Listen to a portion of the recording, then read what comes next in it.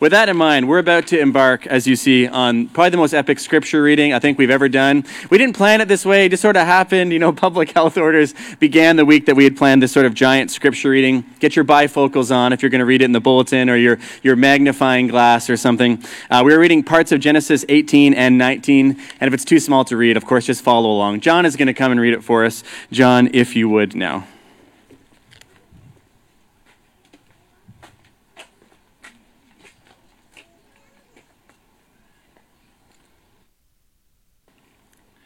Genesis 18, beginning at verse 16.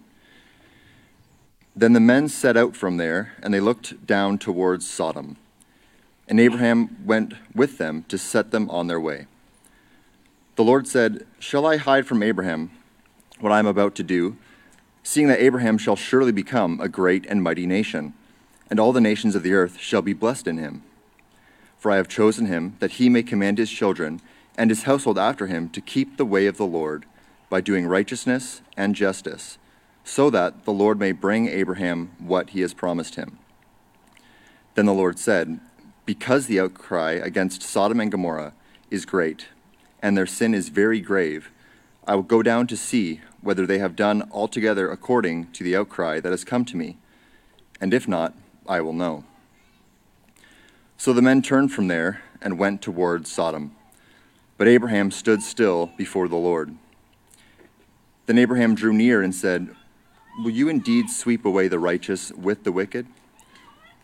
Suppose there are 50 righteous within the city. Will you then sweep away the place and not spare it for the 50 righteous who are in it? Far be it from you to do such a thing, to put the righteous to death with the wicked, so that the righteous fare as the wicked. Far be that from you. Shall not the judge of all the earth do what is just?"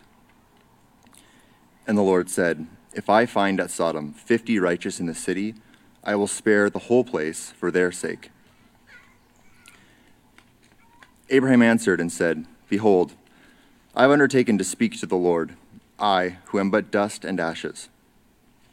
Suppose 5 of the 50 righteous are lacking. Will you destroy the whole city for the lack of 5? And he said, "I will not destroy it if I find 45 there."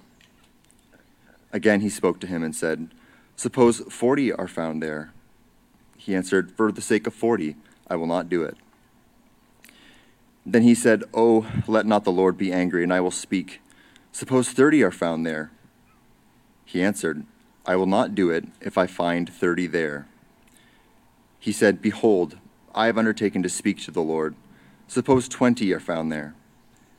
He answered, "For the sake of 20, I will not destroy it." Then he said, "Oh, let not the Lord be angry, and I will speak again but this once. Suppose 10 are found there." He answered, "For the sake of 10, I will not destroy it." And the Lord went his way when he had finished speaking to Abraham, and Abraham returned to his place. Now, chapter 19. The 2 angels came to Sodom in the evening, and Lot was sitting in the gate of Sodom. When Lot saw them, he rose to meet them and bowed himself with his face to the earth and said, "My lords, please turn aside to your servant's house and spend the night and wash your feet. Then you may rise up early and go on your way."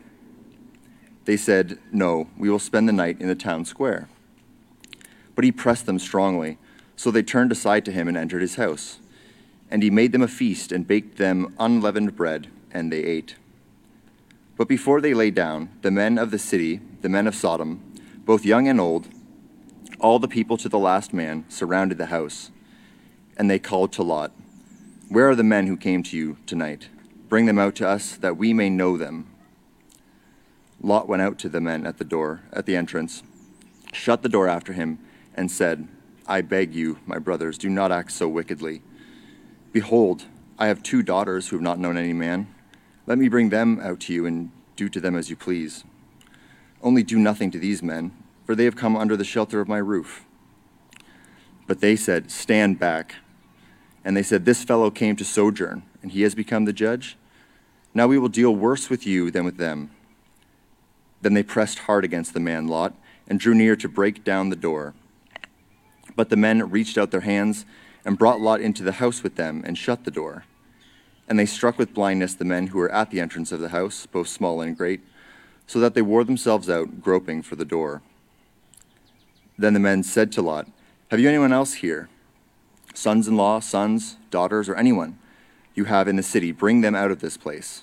For we are about to destroy this place, because the outcry against his people has become great before the Lord, and the Lord has sent us to destroy it."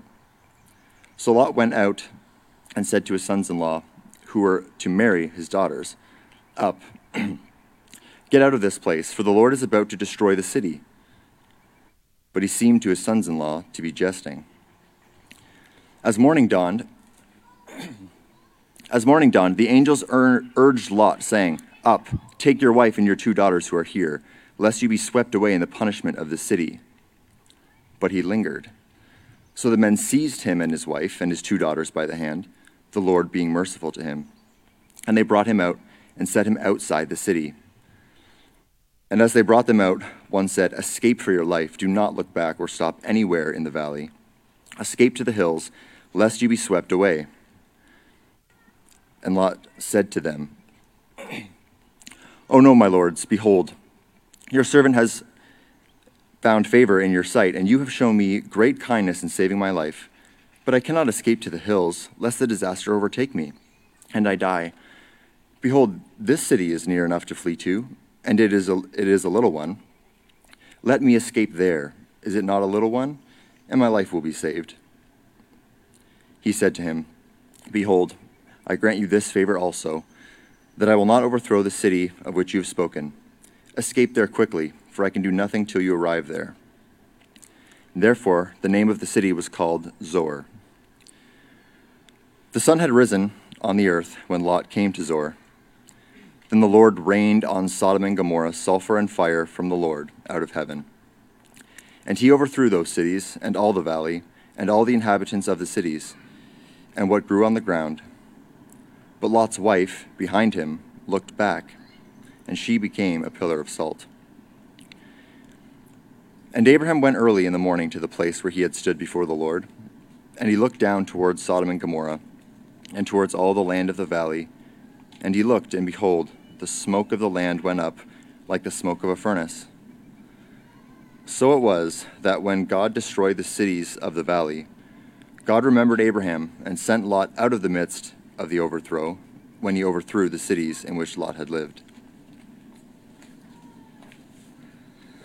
Thanks, John. We are in a series in the life of Abraham. And the life of Abraham is instructive to us because we're seeing what a life of faith looks like.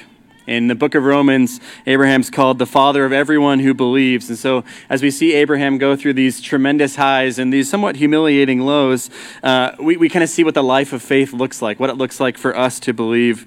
And of course, in today's story, we arrive at the story of Sodom and Gomorrah. The story is not exactly user-friendly. From Abraham haggling with God, to the near sexual violence that happens in Sodom, to the destruction of the people of these cities by God, to the final thing with Lot's wife, it's a somewhat confusing and troubling story. Not to mention, there are sort of a mountain of things culturally that are attached to the name Sodom and Gomorrah. Sodom has become a verb for homosexual behavior. The names of the cities have become synonymous with evil behavior of many different kinds. There are movies named after them, theater productions, books. And sort of in a weird way, this story is the most famous story in all of Abraham's life, even though he isn't really involved that much. So I tread with caution, but also understanding that there's a lot in this story I'm not sure that we understand very well. If we separate it from its context, if we sort of pluck it out and simply see God raining fire down on this unsuspecting city, well, I think, of course, we're going to be put off by that picture. To understand this story is to understand it in its context, to see, well, what's God teaching his people? What's he doing to Abraham? To see the kind of God who is just, who judges, and also who delivers. The story of Sodom and Gomorrah becomes a story that is a warning, it's an encouragement, and it's also a promise. Because remember, Genesis isn't sort of like an anthology of literature, like a random collection of stories. It's telling one particular story of how God is creating a people for himself. And so Sodom and Gomorrah fit into this picture. Now, of course, the text we read was very long. I'm not going to have time to cover every single portion, but I want to take the story in 3 parts. Part 1, I want to talk about the justice of God. Part 2, I want to talk about the judgment of God. And Part 3, the deliverance of God. Now, if you happen to catch the sermon last week, you'll know this already, but I'll catch you up all quickly. Abraham and Sarah had 3 unexpected visitors. God himself and his angels, they showed up and they made a promise to Sarah saying, about this time next year, if we visit again next year at this time, you're going to have a baby. And of course, they laughed at that promise, but it was the clearest and most concrete promise yet to come about the child. But the story actually doesn't end where Frankie left off last week. It leaves off, or it continues in verse 16 that John read for us. That the men are still at the encampment, and as they leave, Abraham and Sarah's tents, they look off in the distance towards Sodom. And sort of God has a conversation with the angels or with himself, and he's wondering, should we tell Abraham what's about to happen? Should we tell him what's going to happen in Sodom and Gomorrah? And God clearly decides. And the reason he decides to tell him is if you look at verse 19, it's so that Abraham can be able to teach it to his children and his household. See, in other words, Abraham needs to know what's going to happen in Sodom and Gomorrah because it's going to be kind of lesson to him, an object lesson in how God judges sin. To be a good teacher, Abraham needs to know. And then God speaks to Abraham in verse 20, telling him that the sin in Sodom and Gomorrah, it's so great, it's so grave, that God intends to go down personally and see. Now, if you know a little bit about Genesis, you may remember the story of the Tower of Babel. It's in Genesis 11 if you want to go read it. But this is the same kind of language God uses there. The text tells us that God goes down to see what's happening at the Tower of Babel. Now, does an all-powerful, everywhere present God need to physically show up in a place to see if people are sinning? Well, no, of course not. Even in Abraham's life, we've seen him notice Hagar crying alone in the wilderness. He's the God who saw Abraham stumble and be foolish in Egypt. He doesn't have to show up in person. But what's going on is the text is showing us is that the justice of God is not impersonal. It's not without cause. God carefully evaluates everything. He takes everything into account, and he sort of judges from up close. Now, have you ever had a situation where it appears that one party is at fault? Like you come around a corner and see one person punching another, or one toddler, punching another, and upon first glance, it appears that, well, of course, the puncher is wrong. They shouldn't be hitting this person. But if you could see everything, you would have known that what came before would change your opinion entirely. Maybe that person they were punching was going to shoot, a third person or something. See, we can be people who deal out justice ineffectually because we don't see everything. We're bound by time and by space. We don't see all the beginnings and all the endings. But God's justice is not like ours because he sees and knows everything. He doesn't make mistakes in judgment. He's not biased. He's not prejudiced. So he sends these 2 angels down to see what's going on in Sodom. And later, when he judges Sodom and Gomorrah, he does it with all the facts laid before him. Now, when Abraham learns that Sodom and Gomorrah will be destroyed, it says in verse 22 that he stands before the Lord. Now, the angels have departed. They're like walking down the hill towards Sodom or whatever. And it's just Abraham and God left sort of staring at each other. It's kind of some kind of ancient showdown or whatever. But Abraham asks in verse 22, it's an important question. He says, will you indeed sweep away the righteous with the wicked? And I think this is the question we want answered in a story like the one we have today. I don't think it's so much that Sodom is destroyed, but it seems like God is being unfair and unjust as he destroys them. If you read carefully, Abraham's not upset by the fact that the wicked will be judged. He's like, kind of expected that. He wants to know what's going to happen if there's righteous people there. Are they going to get kind of caught up in the riptide of God's wrath? I think a lot of us are fine with, wicked people being judged or destroyed. If Sodom were full of, Nazi zombies or something like that, be like, yeah, sure, like blow that place up. That's fine. We don't have any problem with that. We know those people, those are bad or whatever. Or if Sodom were full of unrepentant, child molesters, I think most of us would be like, yeah, that's fine. Judge those people. Problem is, the further we go down the ladder, and each time, if we were doing like a raise of hands, what about these people? What about those people? I think it gets harder because Sodom's not full of, Nazi zombies. It's full of people. And so we're troubled by this question is, will God be just? If it's all terrible war criminals, great. If it's people who, take 2 parking spots, great, yep, get them too. We're totally fine with that. But what if there are a few good people mixed in? Is God really going to sweep away the righteous with the wicked? That doesn't seem fair. So Abraham sort of begins to bargain. Starts with his high offer. What about 50? Would you spare the city for 50? And God says yes, and then it kicks off this round of bargaining where Abraham negotiates all the way down to 10, though God doesn't seem to be negotiating that hard against him. But at the end say, yeah, if there's 10, he'll spare the whole city. If there's 10 righteous, then he'll spare all the unrighteous. Now, as we see in the second part, there aren't 10. There aren't even 5. There are 4 or maybe just 3, depending on how you count Lot's wife. But if you read the next story after this one, like that we didn't read this morning, even Lot and his daughters aren't all that righteous. There's a weird account that comes next. But the question still haunts us. Will God be just? Will God judge rightly? I think most of us, or some of us, are perturbed by the Bible teaching that you have to know Jesus, you must trust in Jesus if you want to be saved. Because instinctively we think about, gracious, kind neighbors or family members or friends that are not Christians, and we're like, that doesn't seem fair that God's going to judge them. If God judges a really great person, he must not be just. But where does your conception of justice come from? Or on what basis do you judge God's judgment? That you and I, as fallible humans bound by space and time, we would think that with our sort of not whole view of the world, that we could be more just or more equitable or more fair than God, who sees and knows all, that we could do better? That doesn't seem right. Rather, God, he's far better placed, as it were, to make right, good decisions. And furthermore, I can assure you that if God is as the Bible teaches, if God is as the Bible teaches, and if we are created beings made in his image, then all of our best attributes are derivative. So what I mean is that the kindest human you've met, the fairest judge you've ever known, the most merciful woman, the most generous man, they only have that characteristic as a sort of piece of the original. It's a mere shadow of what God possesses. So therefore, God's more just than we can conceive of, more merciful, more kind, more generous. The judgment of who is righteous and who is unrighteous, it's left in the best possible hands. So if we can answer Abraham directly, we could say, no, God will not sweep away the righteous with the unrighteous.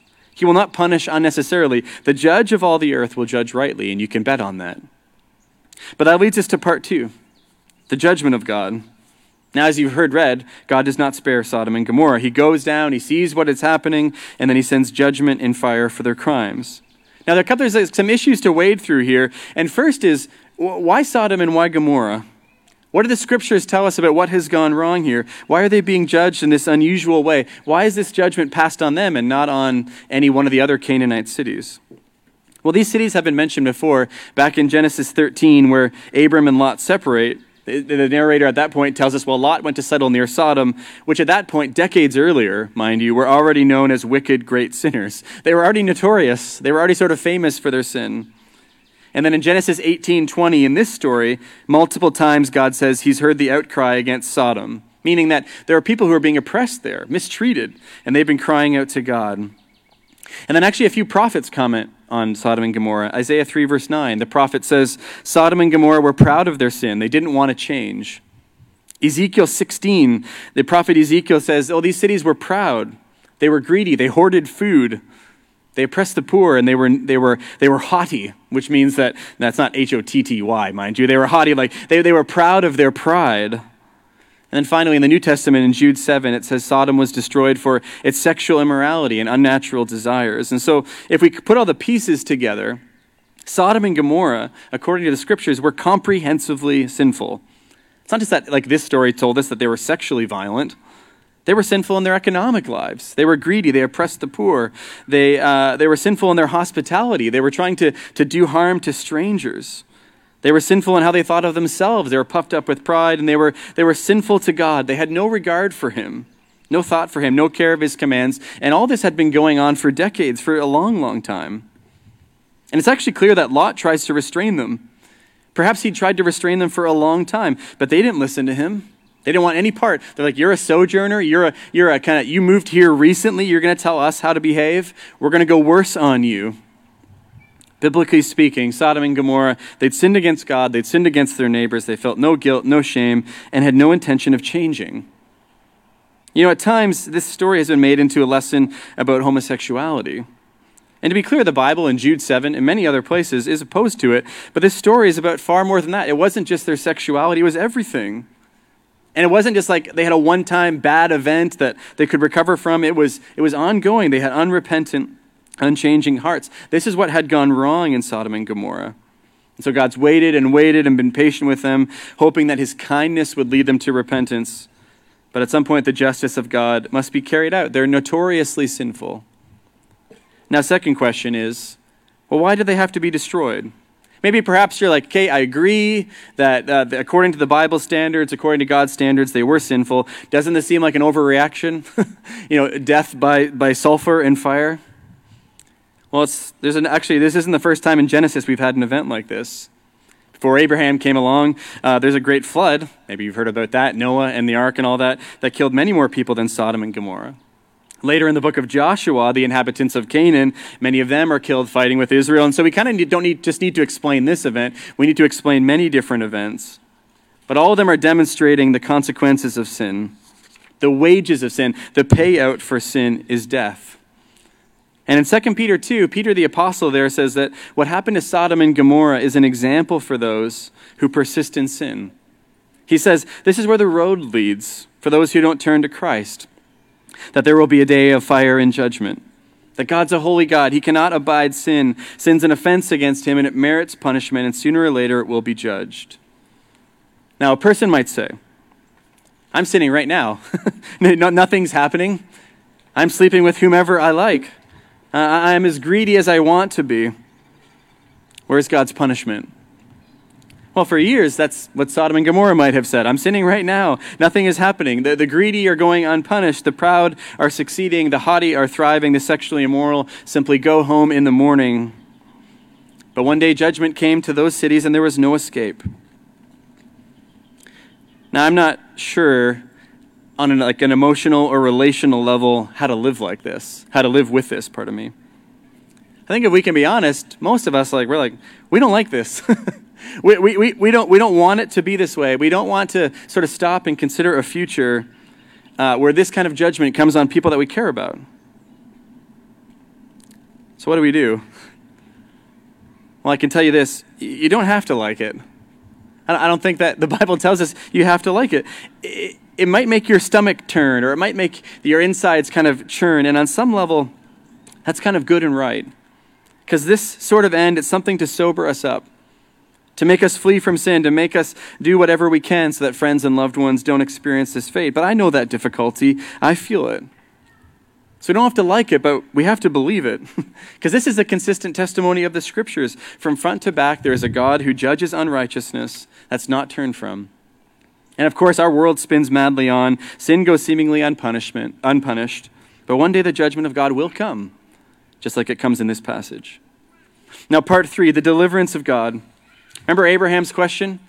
Will you sweep away the righteous with the unrighteous? We actually get an answer from God of that question. Not in words, but in deeds, because he sends his angels to the few righteous people remaining to rescue them. Now we see Lot trying. He gets the men to stay in his house, not to spend the night in the public square. He knows what's going to happen to there. He invites them in. He feeds them. He tries to protect them from the mob, even at the cost of his own daughters, if you notice that part. Now, ironically, it's the angels who end up protecting Lot. After they strike the men of the city with blindness, they realize the sin in Sodom, it's as bad as they feared, and they tell Lot in verse 12 and verse 13, it's time to go. Now, a couple little details I want to point out in the end of this. First, in verse 14, when Lot goes to his daughter's fiancés, apparently they're engaged, and tries to get those men to flee with him, they think it's a big joke. And the coming judgment of God is often seen in a humorous light by those who don't believe, and frankly, why would it not be? If you do not believe in a God, why would you believe in his judgment? To outsiders, Christians talking about these kinds of things who insist, they seem to be like Chicken Little.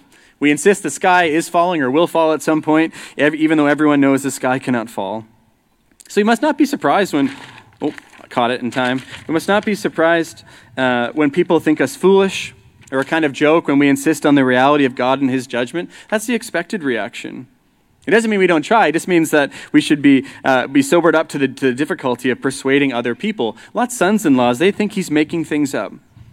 But in verse 15, morning dawns, Lot's still there. The angels urge him to leave. But look at verse 16. It says, but he lingered. And then it says this, the men, the angels, they seized him and his wife and his 2 daughters by the hand, the Lord being merciful to him. And they brought him outside and set him outside the city. When you live for a long time with the skeptical and the cynical and those who deny God, it's very easy for those kinds of attitudes to rub off on you. Lot's just had a visit from angels. He's witnessed a miracle, yet he lingers in a city that he knows is going to be destroyed. It wasn't just that Lot was living in Sodom, but that Sodom was beginning to live in Lot. And perhaps if Sodom had not been destroyed, it might have destroyed Lot's faith. Now, we said this a few weeks ago, but a Christian must be careful to cultivate Christian friendship and community. Of course, you should love your neighbors and those around you. Of course, you should love any non-Christian family members. Of course. But there must be community and support and encouragement from your church or fellow Christians, or else you too will be tempted to linger, or else the city of man will kind of worm its way deep into you. This, of course, is one of the effects of the pandemic that worries me most as a pastor, that worries our elders the most, is that the Christian community has just been dramatically reduced. When it's just you or it's just your family and no one else, that can be traumatic and very difficult for your spiritual life. It's just not how we were made to be. You need the community of God's people. You need larger groups, you need smaller groups, you need the support. But the longer you go alone, the harder it will be to resist. But even for those for whom the city of the world has gotten in too deep and we still linger, God is merciful. And sometimes God sort of seizes us by the hand and drags us away from destruction. And that's good news. God is still merciful. Now, third detail, Lot's wife. We don't know her name. We don't really know much about her. We don't know if she was a Canaanite or something else. We don't know what she was thinking as they fled the city. She knew not to look back. The angels had told them, of course, don't look back. But then verse 26, it says, she looked back, and she became a pillar of salt. And the Hebrew there actually suggests not like an accidental glance, like, oh, whoops, I didn't mean to, but I stumbled or something. It's more on the lines of that she gazed intently. She vacillated. She longed for what was left. Her heart was not in the fleeing. It was in the city that was sort of back there, and she gets what the city got, which is judgment. And actually, in Luke 17, Jesus is giving this speech, and he actually says, remember Lot's wife. And then he adds this, whoever seeks to preserve his life will lose it, but whoever loses his life will keep it. And by that, Jesus means that each of us face a choice in this life, that deliverance is offered to us. You've been given an opportunity to flee from destruction, but will you take it? If you seek to preserve your own life, you'll lose it, but if you give your life up to Christ, you will find it. If you let God sort of seize you by the hand and drag you from the city of destruction, it's possible, but remember Lot's wife. Her heart wasn't in the leaving, but in the staying. So where is yours? Now let's summarize. This is what we've said so far. God's a just judge. He weighs everything in the balance. God sends judgment on those who do not repent, and God delivers the righteous. Now we have sort of one great problem. Throughout the scriptures, the people of God, and really all people, Christians, non-Christians, religious people, irreligious people, all of them are consistently compared to Sodom and Gomorrah. Did you know that? I read earlier from Isaiah 3 about Sodom and Gomorrah being proud and unrepentant. What Isaiah is actually saying in Isaiah 3 is that's how Israel and Judah were acting, God's chosen people. In Ezekiel 16, the verse I read from there, it's the same thing, the same kind of sexual immorality and greed and pride that Sodom and Gomorrah were famous for. They had come to Israel. In fact, Ezekiel 16 argues it's worse in Israel than it ever was there. And in Matthew 11, Jesus actually tells cities and towns in Israel that they are worse than Sodom and Gomorrah. He says, if I had done the miracles in Sodom that I did in Bethsaida, this Israelite town, they would have repented. Which means he's saying, you Israelites, you people of God, you have harder hearts than the people of Sodom. See, the great problem we have when we come to a text like this is we're comprehensively sinful, just like Sodom and just like Gomorrah. After all, Jesus tells us the lust of the heart is equal to actual sexual acts. The anger, the bitterness of the heart is equivalent to actual violence. So the problem we have is that there aren't any righteous people to be rescued. When God surveys the city of earth, there are no righteous people there. There aren't 50, there aren't 40, there aren't 30, 20, or 10. We all deserve to be swept away in God's judgment. So you see, if we put ourselves into the story, if you ever imagine, what character am I here? We're not Abraham bargaining for the city. We're not Lot living in the city and trying our best. We're actually the residents of the city. We are the people struck through with sin with judgment hanging over us. But in God's mercy, the story of the Bible is different from this story. What I mean is there's a person missing. Not that the story is wrong. The story sort of is what it is. But in the sweep of biblical history, there's someone missing. Think of it this way, and we're getting close to the end, I know. We see one righteous man standing outside the city, advocating for the city, praying to God on behalf of the city, but that wasn't enough. We see a second righteous man living in the city, trying to prevent its evil, but that wasn't enough. What we actually need is a third righteous man, not praying for the city, not trying to restrain the city, but a righteous man who would die in the place of the city. We need a righteous man who would give his life so the city might not experience the judgment of God. And that's the story of Jesus Christ. That God has surveyed the whole world, and according to Romans 3, he has concluded there are no righteous people here. Everyone's gone bad. Everyone's a little sheep that has wandered off to its own way. Everyone's heart is evil, and therefore I will send my son, the righteous one, to die for them. Because justice must be done. The verdict will be passed, but the judgment will fall on Christ instead of on them. See, on the cross, what we understand is happening is that Jesus is taking the fire, the sulfur, the salt, the punishment that we had rightly earned, that all who trust in him might not end up as Sodom or Gomorrah. So I'm not sure where you stand this morning with Jesus. Even if you are a Christian, maybe it's just been a tough week, maybe it's been a tough morning, sin has gotten the better of you. I invite you all, take shelter under Jesus. His life for yours. He's the Savior of you. He's the Savior of the people of the world. Come to him. Let's pray. God, we thank you for even difficult texts like this one that show us that what you are doing. Help us to see our own hearts clearly. Help us to understand who you are and what you are doing in the world. Help us to flee to you. In Christ's name, amen.